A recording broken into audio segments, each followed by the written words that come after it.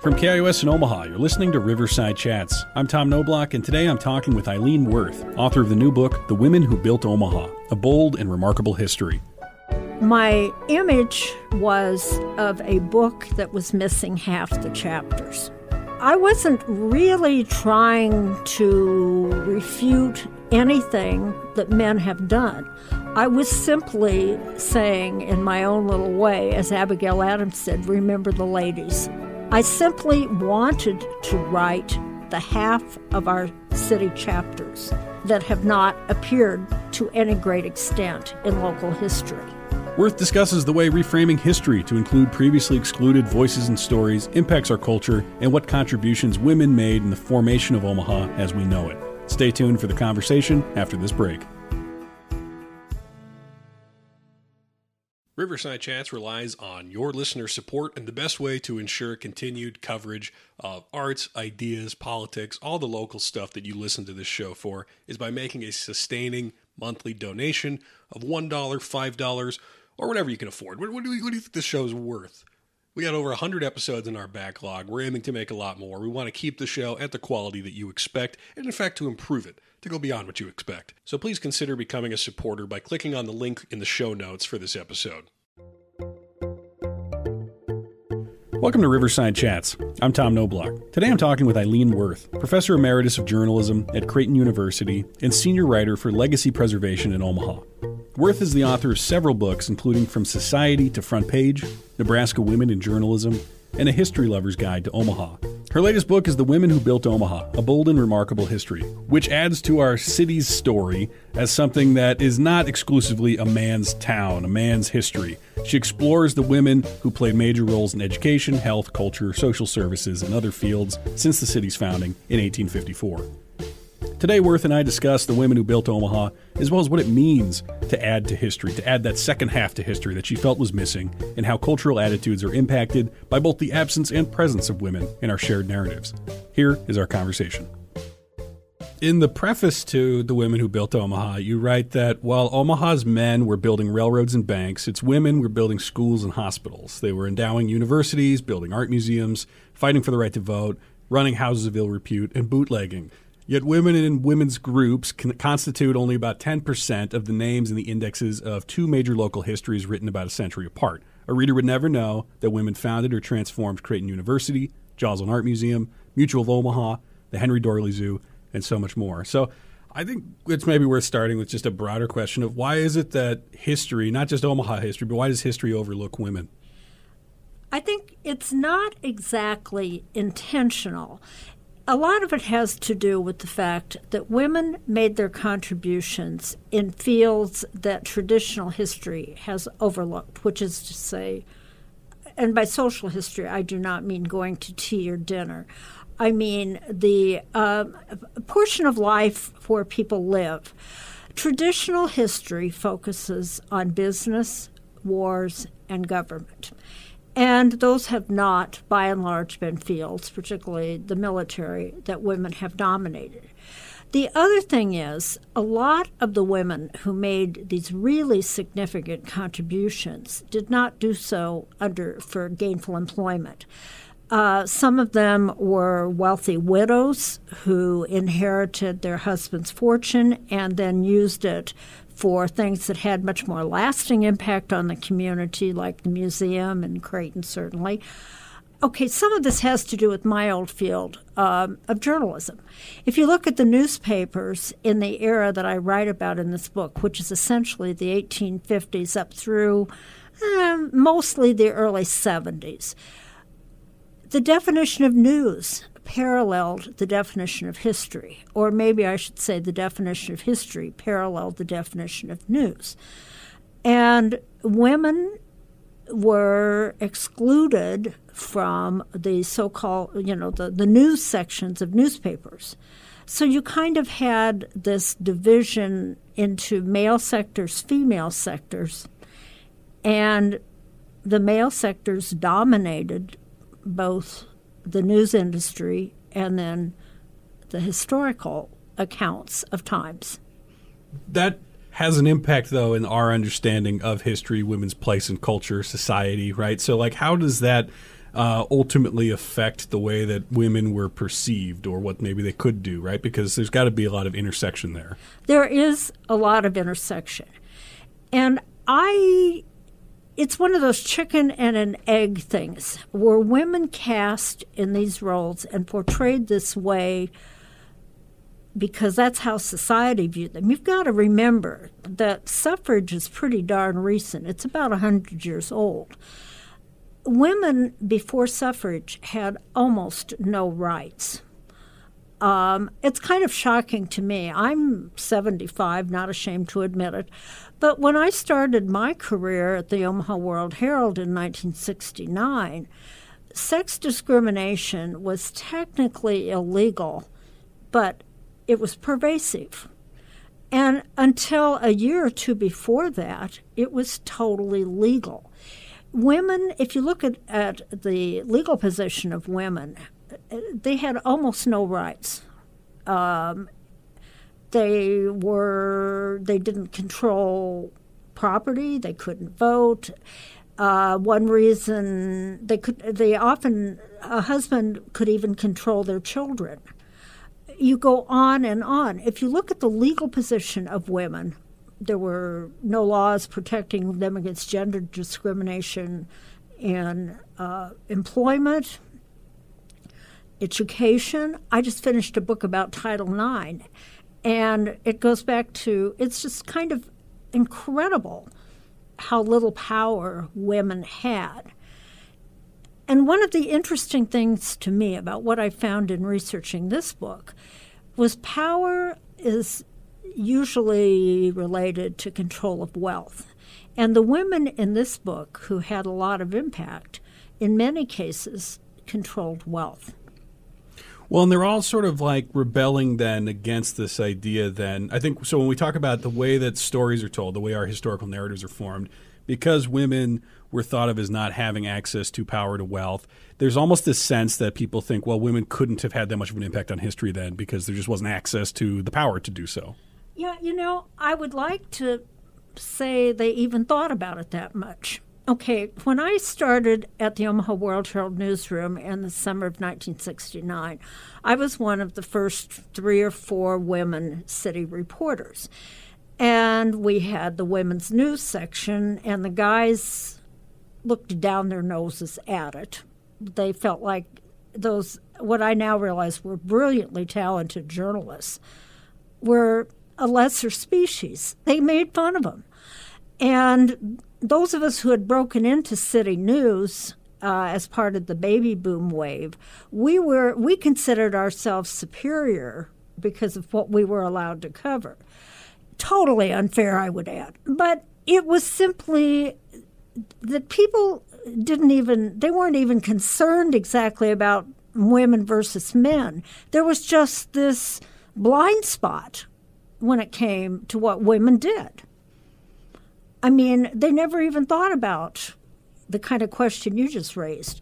It was just not even on their radar. And one of the things that we early baby boom women in journalism did was we got subjects on the radar as subjects to be considered seriously. Financial discrimination against women. Nobody in that era thought child care was even an issue. Can you believe that? Child care was not. I can remember a dear male friend of mine in TV telling me when he did a series with a woman reporter, he was a photographer, on child care, he found it absolutely fascinating. All kinds of things that we now consider very important. It wasn't that people were exactly against him. It just never occurred to them as being something important. And I think that is reflected in the histories that I consulted. It's I don't know. It's sometimes hard for me to wrap my mind around that. I mean, how does it happen that women are treated like this subspecies? How is the humanity not seen or noticed to even be ignored as opposed to just not noticed at all? Well, we talk a lot about the Constitution. Remember, the Constitution did not mention women. Women were not Abigail Adams wrote a letter, to her husband, remember the ladies. Well, they didn't remember the ladies. The suffrage movement it started in Seneca Falls in 1848, and it took 75 years to get the vote. Women, historically, if you go back to Europe, we've been hearing a lot from that leaked decision, going back to the 13th century, with women being witches. You go on and on. Women were very little more than property. And the only control they ever had was if they inherited money. Well, so I asked Courtney yesterday when I was doing prep for this. My question was, I said to Courtney, do you think Eileen has seen the movie Anchorman? Oh, yes. I used to actually encourage my students to see it. What's your take on it? It's obviously somewhat exaggerated, but for someone of my age, not that much exaggerated. I have known my share of Ron Burgundies. Well, I think that one of the genius things about that movie is everybody understands this Ron Burgundy character, right? Everybody can kind of see, we've all met somebody or know people in power who have a lot of those same insecurities. And one of the things that's interesting to me in that movie is the whole conflict of it is really just these men's insecurity, right? There's not like a real villain in the movie. Veronica Corningstone is this female news anchor that they're like, the concept is like they say it's an anchor man, not anchor lady, and those things like that, right? It just blows their minds. Yeah, I'm not even totally sure. I think insecurity followed the fact that people don't like to change. It was like we've always done it this way. And in a lot of the fields, and newsrooms would be a good example, there was kind of a boys' club atmosphere. And there was a real fear that women coming into a newsroom was going to change that boys' club locker room, in addition to the insecurity that you're talking about. And that wasn't true of all men. And it was actually true from my experience in being one of the first women in a newsroom. That was actually true probably of a minority of men. It was just something new, and it took them a while to get used to it. And it wasn't, in many cases, a hostile thing. Women had to show they were there for the right reasons, that they just wanted to be good colleagues. They knew what they were doing. They wanted to be good journalists. And some of them became admired members of, the boys' club. They could use the same kind of language. If you were horrified by a few F-bombs, you weren't going to last very long. You had to understand the sense of humor. You could still object. But the fact is, most of us who went through that era realized we weren't dealing with bad people. We weren't even necessarily dealing with insecure people. We were dealing with people who had to adjust to a change. And that is challenging. If you're just joining us, I'm talking today with Eileen Wirth, author of the new book, The Women Who Built Omaha, A Bold and Remarkable History. Join the conversation on social media or call in with what issue is on your mind in a brief voicemail to 402-881-0089, and we may play it on an upcoming show. Well, you had to adjust to be in that world, right? You had to adjust to the boys' club. Yeah. And so it's just kind of, it's just like is it the complacency that I don't know, just discomfort for men at the time was more of the issue than kind of an intellectualized insecurity or even supremacy? Yeah. Yeah, essentially. And when you say we had to adjust, our assumption was we had to try to fit in. It was not as if we moderating females were going to impose this model on them. We had to try to come in to an existing culture and adapt ourselves to it because it was the culture, and if we wanted to be gainfully employed in our field, we had to adapt to it. But we also had to help that culture become more inclusive and open to our perspectives. And for most of us, at least I should say for me, but I think I speak for others in that group of women, we wanted the men to look at the world through a broader lens. Now, I think one of the major points that I would like to make in this book is how important it is for society to welcome a diversity of people, and how much better we are off when we do welcome people of many kinds, many perspectives, hopefully working together. I look at what Omaha would be like if the women groundbreakers whose stories I tell, and these are stories, this is not in any way, shape, or form a preachy book. I think you would agree with that. Absolutely, yeah. These are stories.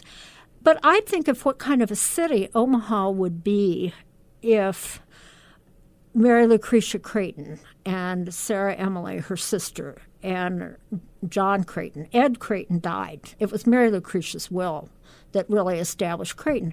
But if what would Omaha be like if we hadn't created Creighton University, where I lived or worked for 25 years? What would we be like if my favorite woman in the book, Rachel Gallagher, whose lifelong crusade was the parks, had not felt so strongly about protecting the parks from interstate construction that she flew back to Washington and got Eisenhower Secretary of the Interior to say no one could touch a park without her permission. This is real power because she was rich and because she was fearless, but it preserved Riverview Park as the site of today's zoo. What would Omaha be like? What would Omaha be like if a Russian immigrant who came over not speaking English, not being able to read, had not started a little furniture store downtown that grew into the nation's largest furniture store? You go on and on and on, and you realize that was the inspiration for this book. When women, I don't want to say aloud, that sounds too patronizing. When women made major contributions to the city, everyone benefited. And that's the big point I want to make in this book. Well, and so as far as comfort with narratives and comfort with who gets to be the center of them, I do want to ask as well, where there's this kind of idea that whenever we do try to change the focus or broaden the horizons of the narrative of the country, there often is contribution. So, like, for example, there's the 1619 Project, which defined itself as aiming to reframe the country's history by placing the consequences of slavery and the contributions of black Americans at the center of the United States national narrative. And a lot of people found this as, I don't know if it's like a threat to the concept of America as they want it to be understood, or if it is just, again, sort of this discomfort with change, and we don't like that. I don't know how ideological all of that is. But, I mean, you're here sort of recontextualizing Omaha's history in the sense that we want to make it more women-focused or understand what that means. Is there a backlash to your sort of attempt to refocus history, recontextualize it? I certainly haven't experienced that in the month and a half this book has been out. What I have found is enthusiasm for people, women especially, but women and men, being excited to finally shine a spotlight on the contributions that women made. Now, there's a significant difference between the 1619 Project and this. I am a supporter of the 1619 Project, but I'm not trying to recontextualize anything. I am adding to the text. When I was writing this book, the 3.5 years it took me to research it and write it, my image was of a book that was missing half the chapters. And I wasn't really trying to refute anything or very little that men have done. I was simply saying in my own little way, as Abigail Adams said, remember the ladies. I simply wanted to write the half of our city chapters that have not appeared to any great extent in local history. And yeah, there's quite a bit in there about how women were discriminated against, certainly in the suffrage chapter, certainly in the civil rights chapter. But my overriding desire was to make sure that the extremely important contributions Omaha women have made to the city are recognized. Well, and so maybe we could get a little bit of a sense of that arc and what it looks like. I know you start at the very beginning as Omaha is being founded. What was it like for the very first women in what would become Omaha? Oh, my gosh. I think my line in the book, which I still like, is Omaha was a terrible place to live. It was just awful. I mean, it was a muddy village on the banks of the Missouri River. It was like 25 years before we even got a bathtub. You had no sewers. You had the weather, of course, was as good as it is now. So you had sinkholes when it was muddy, dust storms. You had animals all over. It stunk to high heaven. The housing was, to put it mildly, primitive.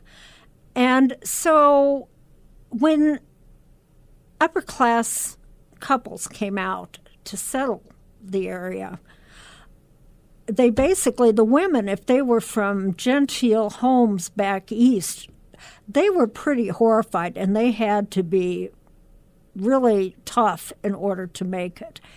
And, of course, these were the upper-class people. We are not even talking about the immigrants and, you know, and I think it's very important for us also to put this in the context of the expulsion of the Native Americans. I don't want that overlooked. And I have what I think is an important chapter about our Native American heritage. Yeah, so I mean, how did you parse out what to focus on as far as that goes? Like, was there a moment where you thought that it should be more focused on the Native American element? Like, when exactly Omaha becomes Omaha is maybe a question that involves the Native American history as well. Well, it's actually, from a historical standpoint, I'm dealing mostly just with facts. Mm-hmm. Okay. The western side of the Missouri River was closed to European American settlement until the signing of the treaties, which expelled the Native American tribes, who I think included, and I may leave one out, but I think it was the Omahas, the Poncas, the Misuras, and the Potawatomi. I may be wrong on the Potawatomis. But anyway, white from Council Bluffs. Council Bluffs was settled a lot earlier, and Omaha was founded by people who came over from Council Bluffs on the first day. Actually, that was before it was quite legal. I'm not sure. But it was on July 4th, 1854. A group of people from Council Bluffs came over and established Omaha. And all of this is a matter of basically when the federal government expelled the Indians.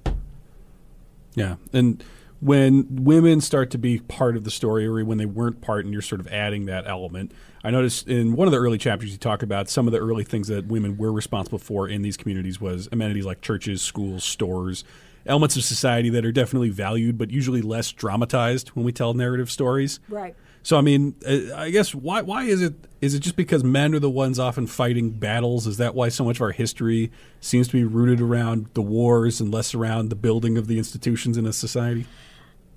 I think that's a part of it, but not all of it. Some of it is historians and journalists like drama. It's a lot more dramatic to write about Gettysburg, the Battle of Gettysburg with the thousands of dead, than it is to write about a woman in frontier Omaha starting a school in the temporary territorial capital. The kinds of things women did were not nearly as dramatic. And, of course, you had the male focus on. And I can remember studying history back when I was in high school, when dinosaurs walked the earth. A lot of the stuff that women did was just not very dramatic. Whereas wars are always dramatic, always have been. And if you look at the histories, even political history is downplayed compared with war. People who are not historical experts probably don't remember nearly as well the way that Franklin Roosevelt transformed the nation economically in the New Deal as the fact that he was the president during World War II. I mean, we are still reenacting D-Day and I mean, look at the History Channel. I mean, people have joked about it being the Hitler Channel. Yeah, now it's just aliens. So. Yeah. But, I mean, its war has always gotten a disproportionate percentage. Well, I mean, why is it then that even in, I think almost especially in popular history, that it's not historians who are consuming, it's almost always focused on destruction rather than construction? Why do you think that is? Gosh, I wish I knew. Then we could change it. Well, you are. I mean, in some ways, your book is kind of an antidote to that, right? Well, I hope so. I hope it makes people think about what things are important. Like I said, my image in writing this book was that our city history was a book with half the chapters left out. And I hope people go back and think for a moment, what would a city be like without the schools, without the hospitals, without the human services? And it's not that these have been exclusively women, but certainly those have been fields where a disproportionate percentage of women made their contribution. Yeah, and so some of those early ones then, late in the 19th century, you've got two Omaha institutions founded by women, Creighton University and Duchesne. Can you maybe tell us a little bit about how those came to be? Well, yeah, Creighton, which I'm especially interested in, the Creightons, John and Edward Creighton, were brothers who built the transcontinental telegraph, and they moved out here from Ohio. And they became fabulously wealthy in the transcontinental telegraph. They were involved in banking. They were involved in livestock. John Creighton got involved in silver mining. They were Omaha's wealthiest and most prominent individuals by far. They married two sisters. They married Ed Creighton's wife was Mary Lucretia, and John Creighton's wife was Mary Lucretia's sister, Sarah Emily. And they were Irish immigrants. They didn't have much education. They came out here to this frontier town, and they were going to build it into something great. Well, Ed Creighton had a stroke at his desk when he was only in his mid-50s. And the account most commonly told is that he had told Mary Lucretia he wanted to start a university. Now, I talked to Mary Maxwell, one of the descendants who's very well known in Omaha, and she said, he might have mentioned it, but in reality, both Creighton families, by the way, neither family had surviving children, so that leaves money to be used for something else if you don't have heirs. Anyway, but they were both interested in education. The women were very interested in education, and their husbands felt their lack of education. And peers back east in, like, the telegraph industry, the Cornells, for example, were founding universities. So it was kind of a thing that wealthy people were doing in this period, which was the 1870s. There was an awful lot of money, and it seemed like a good thing to do, and other peers were doing it. And since they had no children, Mary Lucretia, who was in very poor health, wrote the endowment for Creighton into her will. She died a year later. So that resulted in the founding. Suddenly they had the money to start a university, but it was in the middle of the frontier. It was going to be a Catholic university. They were very devout Catholics. So their first job was to try to find a religious order. It was for men. She specified that would take them. The Dominicans with whom they had ties did not want to. They had to go all the way to Rome to persuade the Jesuits to come out. Now, I, as a person who taught at Creighton for 25 years and am very fond of the Jesuits, I have thought the Jesuit coming to Omaha has made a huge impact on this city. It's by far the largest and most important Catholic religious order, and this, a lot of the things about today's Creighton and the excellence and so forth have a lot to do with, I'm going to say, our Jesuit identity because I'm the professor emeritus. But anyway, so they persuaded the Jesuits to come, and Sarah Emily and John Creighton and the Bishop of Omaha really laid the groundwork for the university, and then they got the Jesuits to come, and the Jesuits took it over and ran it. But Sarah Emily was a force of nature. Mary Maxwell told me, she said, Mary Lucretia was the pretty one. And she said a lot more descendants are named Mary or Lucretia than Sarah or Emily. Sarah Emily was the one who got stuff done. She was the one who basically told the Jesuits they were going to build the very large St. John's Church when the university had like 2 buildings. It was on a hill. You can look at the pictures. Sarah Emily and John Creighton decided it was going to be a science-oriented university, and they gave money for the first chemistry building. Creighton is still health science-oriented. Sarah Emily was a very powerful woman. Unfortunately, she also died very young, and John Creighton lived many, many years. There was a French religious order called the Religious of the Sacred Heart who had strong ties with the Jesuits, and they ran schools for elite Catholic young women. They had these strong ties with the Jesuits because their founder in France, her blood brother, was a Jesuit. And there were just these strong ties. And the Religious of the Sacred Heart tended to establish schools in cities where the Jesuits were located. They had similar educational philosophies, and they both tended to serve the cream of the Catholic population.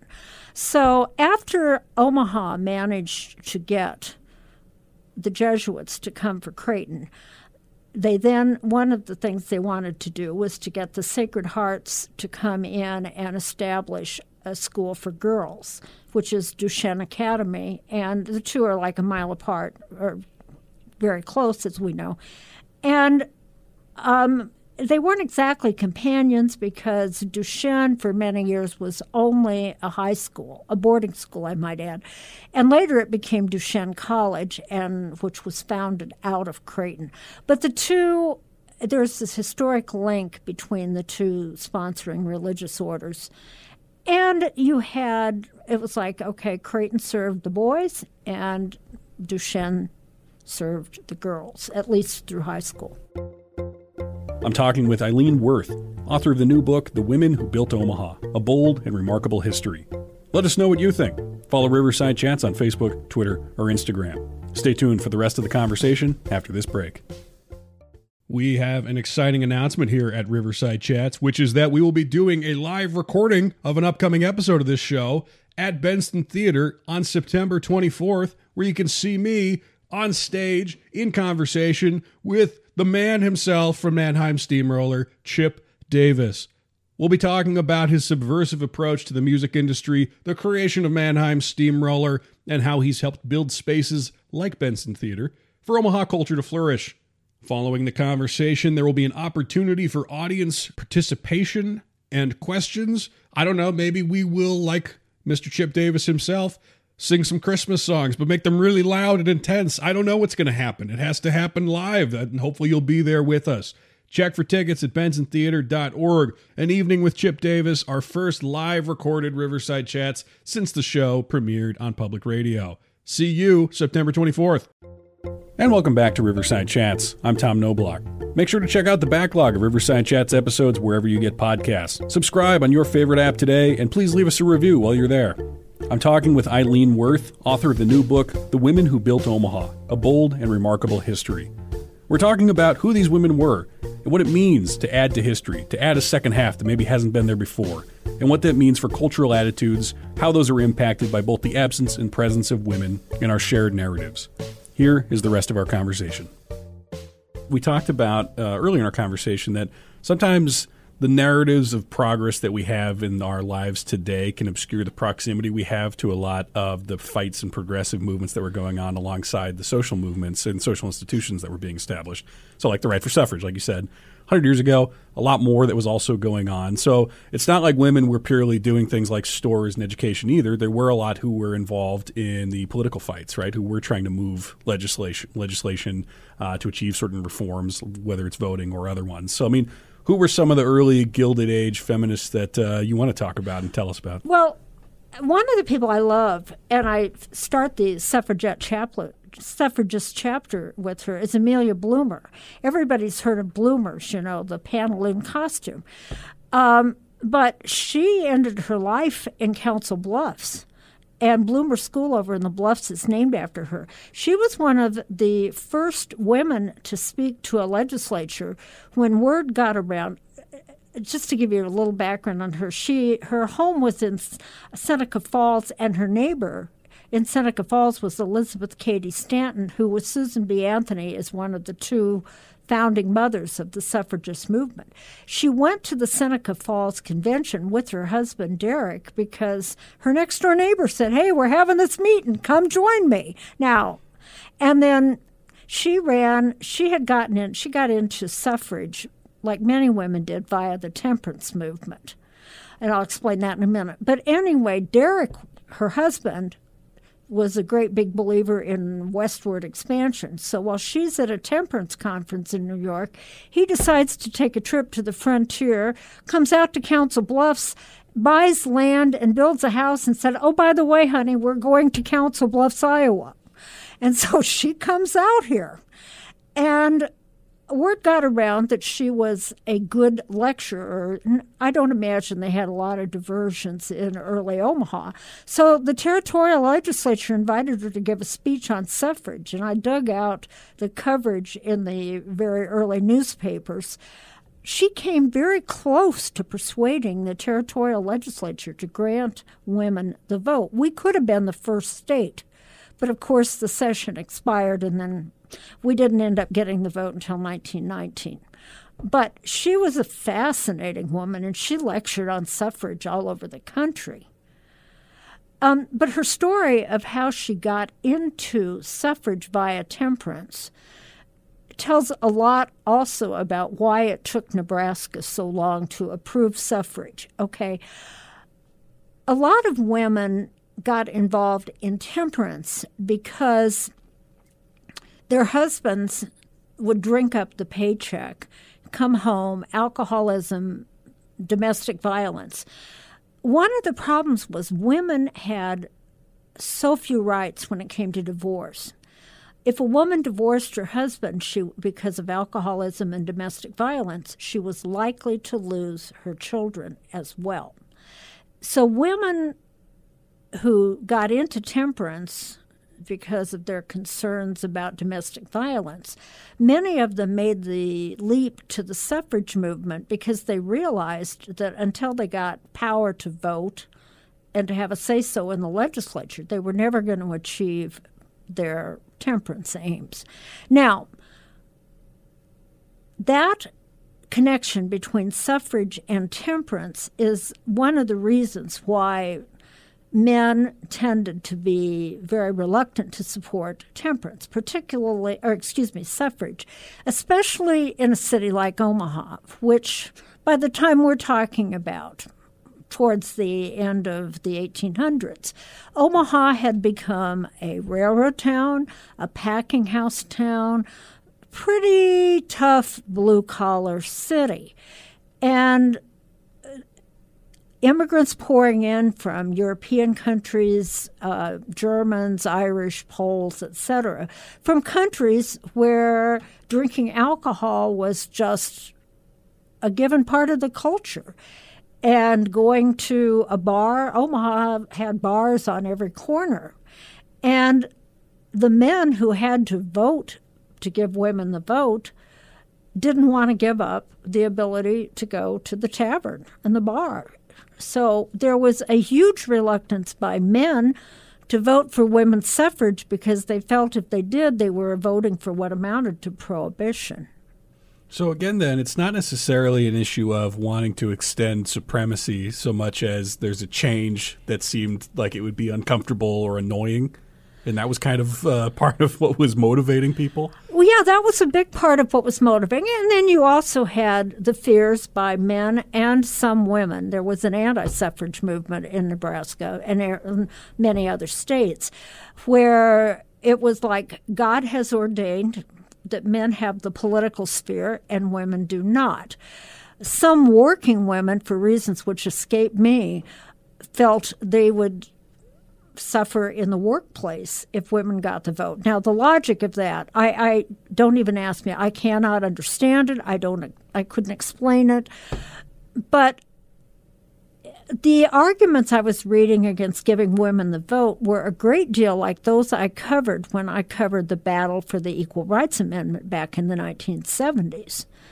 And if you look at a lot of the discussion going on now, of what some people call toxic masculinity, and that God has ordained that women have their own sphere, and that doesn't mean in their view that it's lesser. Some of us would say, yes, it does mean it's lesser. But, I guess if you feel that way, some people, some women, largely protected upper-class women, and this really, I'm sitting there and thinking, oh my gosh, this is just like the ERA thinks. If women were given the vote, then men might not have the obligation to support them. And for upper-class women, what would happen if they had to go into the workplace? The arguments have not really changed. If you're just joining us, I'm talking today with Eileen Wirth, author of the new book, The Women Who Built Omaha, A Bold and Remarkable History. Join the conversation on social media or call in with what issue is on your mind in a brief voicemail to 402-881-0089, and we may play it on an upcoming show.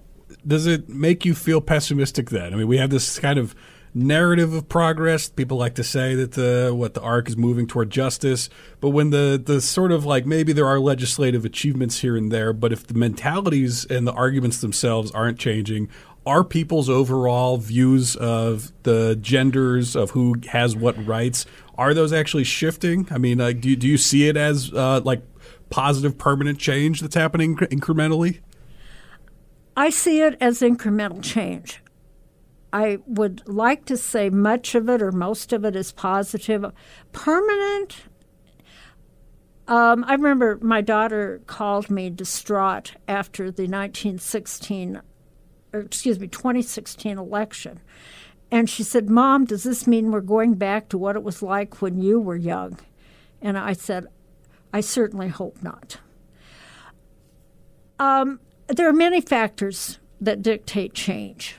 And when it comes to women and the workplace, some of it is sheer economics. When I was starting my career, it was pretty typical for middle to upper class women to be working only in the home. And anybody who's ever raised kids know that is about as hard a work as there is. So then we had the shift where it became almost impossible for a family to live on one income. And it went from guys my age being say, well, how would you feel if your wife, quote, wanted to work, to, are you kidding me? How long of a maternity leave do you have to have? Families had to have two incomes, and our economy became very, very dependent upon women, as we found during the pandemic. So I think you've got to realize that there have been a lot of changes that were not only policy changes, they are economic changes. So no, we are not going to go back to my youth ever, because frankly, this country can't afford it, particularly when you realize that the percentage of students getting degrees are disproportionately women. Part of my research for this book was to go back and look at old yearbooks or old pictures of law classes, medical classes. Very, very few women. Now, probably about half or more of the people in those two professions going in are women. The other day I gave a talk to retired doctors on this book and talked mostly about the healthcare segment. And afterwards I was signing books for them, and amazing numbers of the men, and there was quite a few women in this group, but they came up to me and said, "Would you sign one for my daughter? She's a radiologist." Or, "My daughter has a PhD and she's teaching math at the college level." They were so proud of their daughters. That kind of progress is very difficult to undo. Well, you talk a lot about how in the 1970s there was baby boomer women entering the workforce in record numbers. They complained of job discrimination and glass ceilings, but they grew up expecting equal opportunities, and a lot of them did become doctors, lawyers, corporate managers, police officers, firefighters, reporters. So, I mean, there is a shift in public consciousness of where maybe in the 1800s a lot of this felt like immoral or unnatural, right? And we've kind of dropped some of that mentality. Is the secularization of culture at play here as well? Well, a couple of things, and it's actually way more complicated. But one of the big things that caused this rather large change in women in the Gilded Age, which was basically the 1870s, 1880s, 1890s, was the passage of the Morrill Act, which set up the land-grant universities. Prior to this time, there had been very little higher education for women, and the colleges and schools for men were almost all exclusive private schools. Okay, so Congress passes the bill, the Morrill Act, that established coeducational land-grant universities, and they had to be co-ed. So all of a sudden, in every state in the Union, you have affordable co-ed institutions, and you had the growth of high schools, and there were more women in the high schools than men because men could leave high school before graduation and get a good-paying job in blue-collar occupations. Women tended to stay longer because if they stayed another year or two, with a high school degree, they could teach elementary school. So you had a disproportionate percentage of the high school kids were women, and then suddenly colleges are open to them, and then that opens all kinds of opportunities, even if they were mostly gender restricted. You had, a big influx of women into teaching, into nursing. A few became doctors and a few other fields. I mean, it was not perfect, but it was better. Now, the women of my age we were in high school or grade school during the Civil Rights Movement. And a lot of the founders of the women's movement cut their teeth in the Civil Rights Movement. And suddenly, the Civil Rights Movement, in which, as I document in my book, many women were active and have never gotten the credit they deserve for their activism. But women learned they could demonstrate, they could protest. There is strength in numbers. I wrote a book earlier about Nebraska women in journalism and said, what caused this change? And a sociologist at Iowa State told me some of it is sheer force of numbers. It's very difficult for one woman to break through, and the women I write about were 1 or 2 or 3. But when my generation came of age, there was a whole cohort of us, and there is strength in numbers. There may not have been a whole lot of us at, say, any one news operation, but there were a fair number of us if you put us all together from the various news operations. And we knew each other, and we could collaborate, and we could say, this is what I'm concerned about. Yeah, so am I. And pretty soon, because you're dealing for the most part not with people who are evil, but with people who are unaware, we made it our business to make them aware and to make changes. And there were enough of us doing this in enough settings that you could make grassroots change. So do you think awareness then is in a good place? Are historians and journalists better at including women today than they used to be? Oh, absolutely. Because if nothing else, and I'm not saying this is it's not that journalists and historians concerned about women are only women. But you do have the field open to women. Both fields are open to women. I've just finished reading a couple of books about the wonderful Cokie Roberts of NPR, one of NPR's founding mothers. When she started at NPR, there were just a tiny handful. She couldn't get hired by a broadcast news station despite her incredible family connections. And she started writing women's history, interestingly. She wrote, and I've always been a huge Cokie fan, but she, both in journalism and then as a woman, she started saying, nobody's paying attention to what the women have done. So she wrote several marvelous books about Civil War women, women during the Revolution. She crusaded to get the National Park Service to put Mount Vernon as the home of George and Martha Washington. Martha had been left off, okay. You're going to find with books like this that more people are going to be saying, now wait, didn't women have something to do with this? And not only women, men as well. I would like people to emerge from this book with an appreciation that our society needs the contributions of all kinds of people, and it needs to recognize and celebrate those contributions. And when we have written a book that includes all the chapters, everybody is better off. Well, I think that's a great note for us to end on. So the book is called The Women Who Built Omaha, A Bold and Remarkable History. Are there any other things you want to plug or any events you want to talk about before I let you go? Well, I would like to say that when I was writing this book, I was thinking who would particularly enjoy it. And I would love to talk to community groups. I've been getting quite a few invitations from book clubs and service clubs and residences, any group that would enjoy a presentation. I would love to come out and talk to you. You can get a hold of me at my email, which is just my name at creighton.edu. I kept my Creighton email. And I hope that the book is perceived as a celebration, because that's how I feel about it. Well, it is a great book, and thank you so much for being here today. Thank you very much.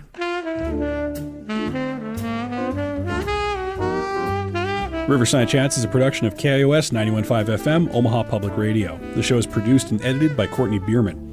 Our original music is written and performed by the Real Zebos. Our artwork is done by Ben Matugowitz. Remember, you can find the backlog of all of my conversations wherever you get podcasts. Subscribe today, and please leave us a review. As always, thank you for listening. I'm Tom Knobloch.